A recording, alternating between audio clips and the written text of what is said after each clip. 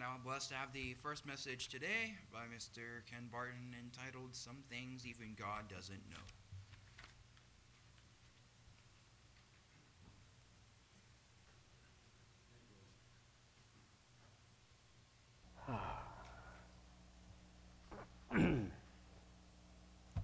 Good to be here. I don't have an interesting anecdote to give you first, but I figure this title may give you some thoughts. The other day, Glenda and I were watching some videos of Christian music performers. One that really got my attention was one that had Keith's cousin Guy Penrod and a man named Mark Lowry speaking about the good old days. They were at the Liberty University homecoming concert last year, and it was celebrating Liberty University's 50th anniversary. And that was founded by Jerry Falwell. Let me say something real quickly before people start leaving. I'm not going Sunday on you, okay? But I am going to discuss some things that I've learned. First thing is that God is not limited by our understandings. Just because we don't understand something doesn't affect God's abilities one whit. And let me turn these down so that I'll speak loud enough. Anyway, doesn't affect God's abilities one whit. And I looked up whit, by the way. And according to Merriam-Webster.com, that's the smallest part or particle imaginable. So it doesn't, whether or not we understand it, it's still the truth. First, though, I want to talk about some things that we do know. God can choose a people to be his own people, right? Genesis 12:1 through 3. Now the Lord had said to Abram, get out of your country, or Abram, get out of your country, from your family and from your father's house, to a land that I will show you. I will make you a great nation. I will bless you and make your name great, and you shall be a blessing. I will bless those who bless you, and I will curse him who curses you. And in you all the families of the earth shall be blessed. The Israelites were who he chose to be his own people. Then in Deuteronomy 7:6, God said, for you are a holy people to the Lord, your God. The Lord your God has chosen you to be a people for himself, a special treasure above all the peoples on the face of the earth. Then in 14:2 of Deuteronomy, he said, for you are a holy people to the Lord your God, and the Lord has chosen you to be a people for himself, a special treasure above all the peoples who are on the face of the earth. And we all have been blessed through them. There was something that Mr. Lowry spoke about that really piqued my interest. He started out talking about the things that God can't do. And did you know God had limitations? I didn't either. But Mr. Lowry shared these 4 things that God doesn't know. He doesn't know a sinner that he can't love.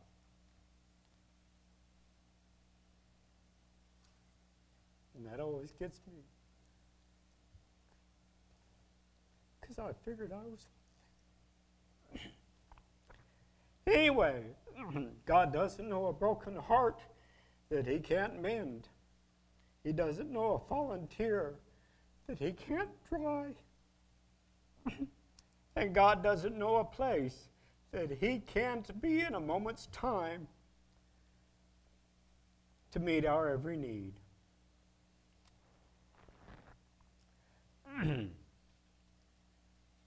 We didn't think in those areas, did we? That prompted me to do a search for some things about what God cannot do. And I learned some things on CGI.com from a man named Lloyd W. Carey. Some of you might know him, I don't. I'm not going for a comprehensive list here, but I think you'll get the picture. God can't lie. Numbers 23:19a. God is not a man that he should lie, neither the son of a man that he should repent, the son of man. Hath he said, and shall he not do? Or hath he spoken, and shall he not make it good? Then in 1 Samuel 15:29, said, and also the strength of Israel will not lie nor repent, for he is not a man that he should repent. Titus 1:2, in hope of eternal life, which God that cannot lie promised before the world began. And here's some other things that God can't or won't do. He won't change. Malachi 3:6, for I am the Lord, I do not change. Therefore you are not consumed, O son of Jacob. That was a good thing, wasn't it? James 1:17, every good gift and every perfect gift is from above and comes down from the Father of lights, with whom there is no variation or shadow of turning. God cannot break a promise.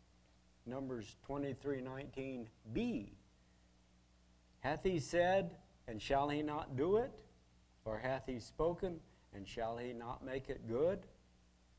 He tells us it's going to happen. It's going to happen. Hebrews 6:17 and 18.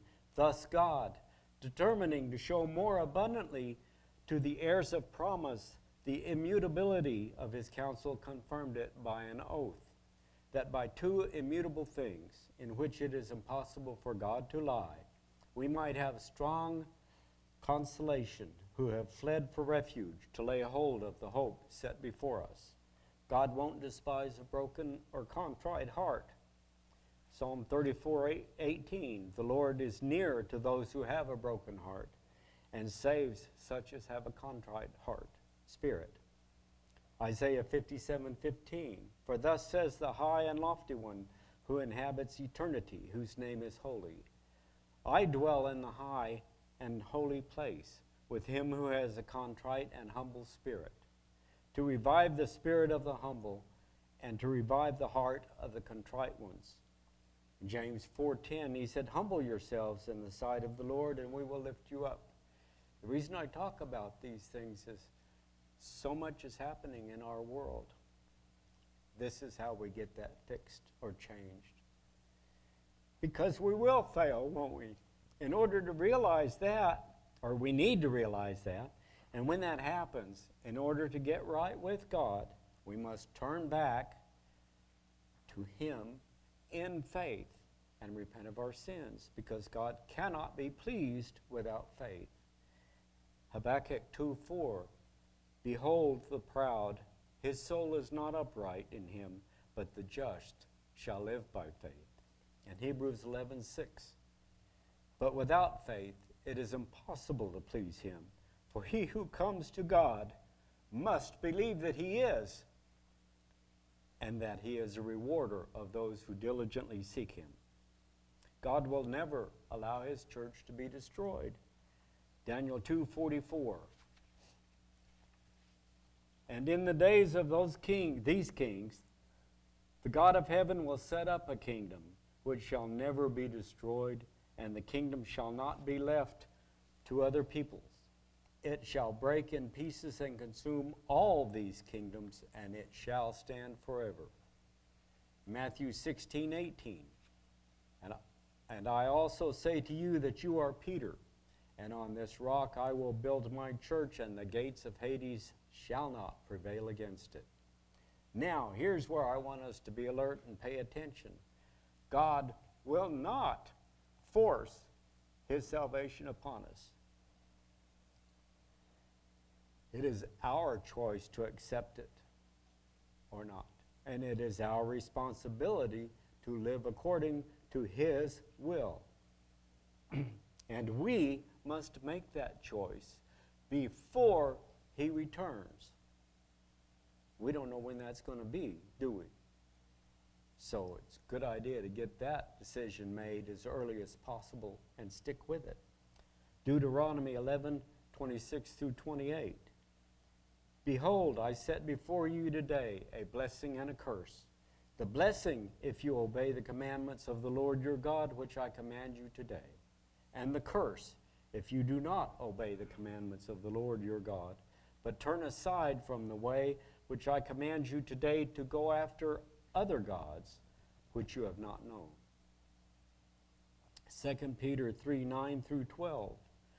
The Lord is not slack concerning his promise, as some count slackness, but is long-suffering toward us, and I thank God for that, not willing that any should perish, but that all should come to repentance.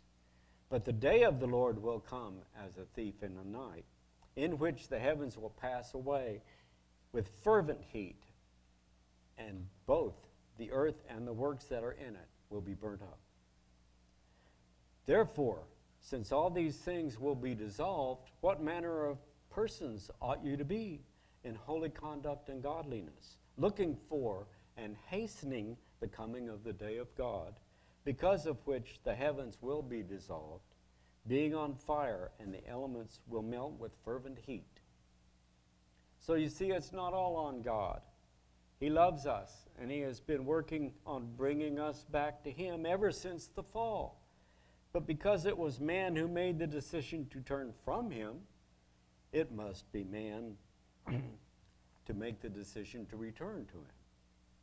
Man must make the decision to return to serving and obeying God. God started with Abram and worked through him to build a chosen people. When they were large enough to be a nation, God worked with Moses to free Israel from slavery under Pharaoh and lead them to a land that he gave them.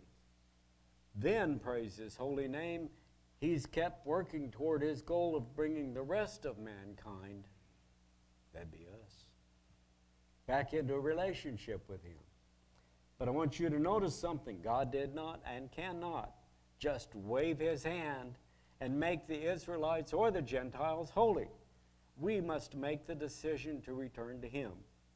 When the time was right, God sent his son Jesus to be our Savior, to live a perfect life and be crucified for all sins, none of which was he guilty of.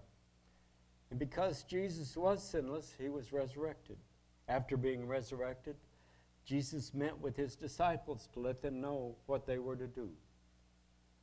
And Matthew 28:18 through 20. And Jesus came and spoke to them, saying, all authority has been given to me in heaven and on earth.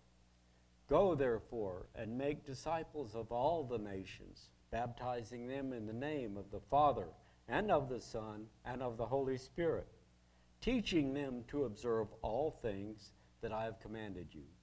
And lo, I am with you always, even to the end of the age. Amen. So you see, Jesus has been working through believers to continue his work of reaching the lost, hasn't he? The world. And in order for us to do those works, we must have the mind of Christ. 1 Corinthians 2:12 through 16.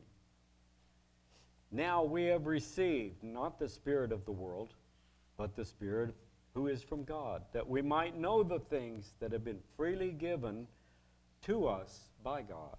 These things we also speak, not in words which man's wisdom teaches, but what the Holy Spirit teaches, comparing spiritual things with spiritual. But the natural man does not receive the things from the Spirit of God, for they are foolishness to him. Nor can he know them, because they are spiritually discerned. But he who is spiritual judges all things, yet he himself is rightly judged by no one. For who has known the mind of the Lord, that he might instruct him? But we have the mind of Christ. So what do we do with that mindset? Or what we do with that mindset will make all the difference. What is that mindset? To seek and to save. Luke 19:10. For the Son of Man has come to seek and to save that which was lost. We are getting closer to the end. My intent with this message is to remind us of how much God loves us and wants us to make it. And along the way, he wants us to reach others and bring them to him. 2 Peter 3, 9 and 10. The Lord is not slack concerning his promise, as some count slackness, but is longsuffering toward us, not willing that any should perish, but that all should come to repentance. But the day of the Lord, again, I know I'm reading this again, will come as a thief in the night, in which the heavens will pass away with a great noise, and the elements will melt with fervent heat. Both the earth and the works that are in it will be burned up. Now, the reason I've been repeating, it seems, of some of these things is I'm going Old Testament and New Testament. In case there's anybody out there that thinks, well, one of them doesn't matter, they both matter. All God's Word matters. There are two different possibilities for what we will hear when we meet God. But he will say, this is Luke 13:27, but he will say, I tell you, I do not know you, where you are from. Depart from me, all you workers of iniquity. That's one of the things. Or we could hear Matthew 25:23. His Lord said to him, well done, good and faithful servant. You have been faithful over a few things. I will make you ruler over many things. Enter into the joy of your Lord. With all of my heart, I want God to know us. Matthew 10:32. Therefore, whoever confesses me before men, him I will also confess before my Father who is in heaven. And that will make all the difference.